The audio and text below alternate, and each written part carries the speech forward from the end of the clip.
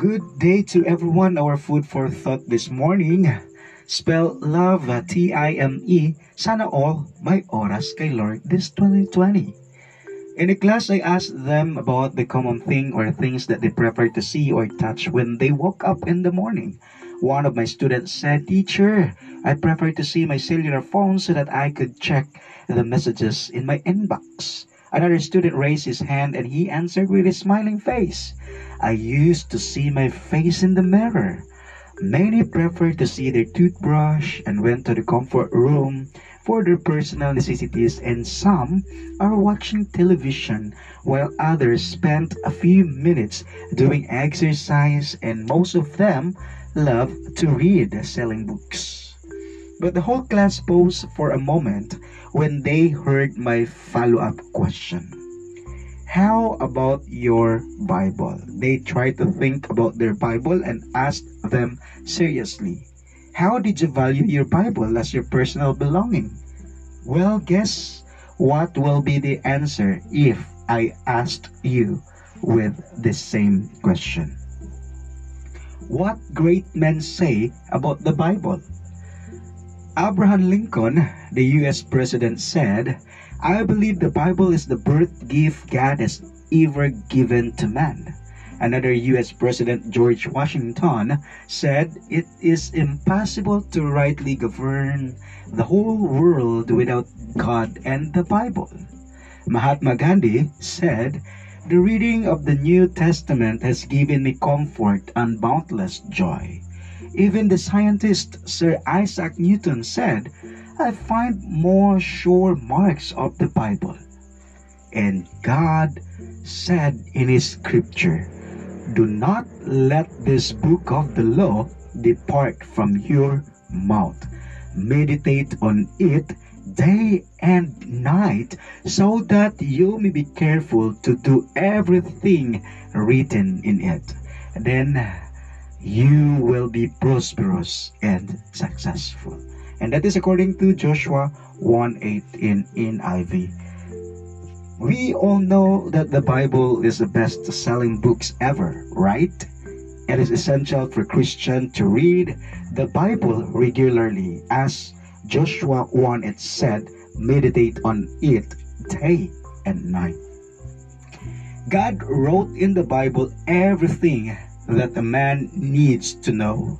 The way you treat the Bible affects your success in your Christian life. The scripture is truly a unique book, different from all others, having no like or equal. How will you spend time with God? How will you show your love to God?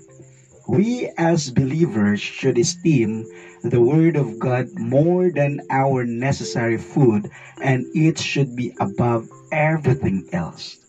We must make God's Word a priority in our lives by studying the Word daily. Others might say that they don't have time to read it because they are busy for their secular priorities, and generally, we have priorities in life, but how to live with biblical priorities in a Christian life views. A biblical Christian must set his or her biblical priorities to have a biblical value system. Our daily activities should be patterned in biblical ways. God gives us His undeserved grace to live with Him, that our lives should align in His presence. For it is by grace you have been saved through faith, and this is not from yourself. It is the gift of God, not by works, so that no one can boast. And that is according to Ephesians chapter 2, verses 8 to 9. Submission comes from our heart as we honored Him as the owner and creator of our life, and we should submit our heart desires to Him so that He will lead us we go through to the life that He promised to us. Delight yourself in the Lord, and He will give you the desires of your heart. And that is according to Psalms 37 verse 4. He doesn't want us to depart from Him. He molded our life according to His mighty hands, which no one could ever steal with it. He formed us in His plan. He deals our life daily. He gave us breath and protect us from harm. The famous verse in the scripture says, I will bless you with a future filled with hope, a future of success, not of suffering. And that is according to Jeremiah chapter 29, verse 11. He embraced us with His unfading love and makes sure that our life in the future should have an eternity. But what is important to God? God wants us to live for biblical priorities, to be a biblical Christian. We must establish our priority in accordance of what we need. We should always keep our life on fire for God to do His will. Put on the whole armor of God that ye may be able to stand against the wills of the devil. And that is according to Ephesians chapter 6, verse 11 in King James Version. We must guard against in everything around us to discern things that come from God for us to be strong in the Lord and to let His mighty power works against our wrongdoing. Stand therefore, having no lion's skirt about with truth, and having on the breastplate of righteousness, and your feet should with the preparation of the gospel of peace. Above all, taking the shield of faith, wherewith ye shall be able to quench all the fiery darts of the wicked, and take the helmet of salvation, and the sword of the Spirit, which is the word of God, praying always with all prayer and supplication in the Spirit, and watching thereunto with all the perseverance and supplication for all saints. And that is according to Ephesians chapter 6, verses 14 to 18. We should trust in God and obey Him in all His ways because He is our commandant in the battlefield. According to the scripture in Joshua 1:9, I have commanded you to be strong and brave. Don't ever be afraid or discouraged. I am the Lord your God, and I will be there to help you wherever you go. Now, let us ask ourselves if our value system follow Christian life view or not. We should saturate our minds with the Word of God. It is obvious that secular values lead us to secular priorities and biblical values lead us to biblical priorities.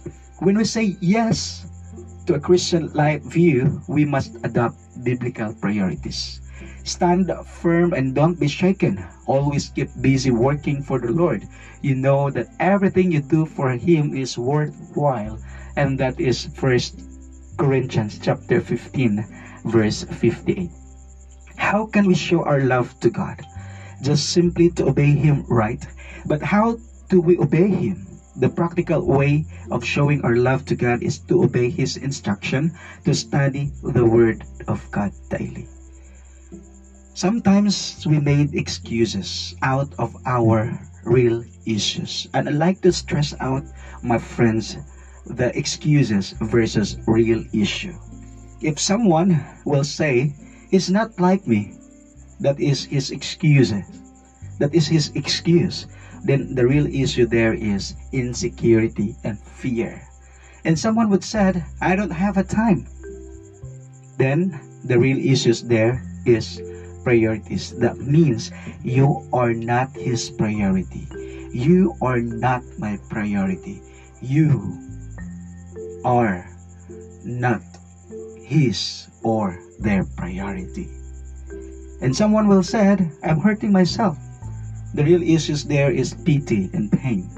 Others will help. The real issue there is irresponsibility. Then another excuse, "I have nothing to give." Then they are ignorance. So we have here things to ponder. And the word time, I made it a mnemonic device for us to remember. T stands for time management, and I stands for intention, and M stands for meditation, and E stands for enthusiasm. And that is the meaning of time. Time management. Your priorities. Set your priorities, your biblical priority. and your secular priority. And above all, you should have your value system.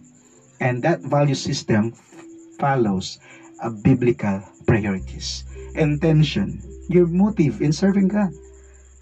It has been said, serve the Lord with gladness. And meditation, you need to find time to devote, to have devotion to God, and devote your time for His work.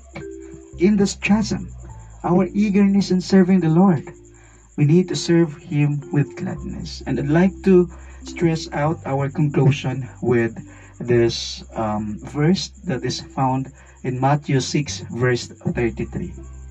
But seek first the kingdom and His righteousness, and all these things shall be added unto you as well. Good day, everyone.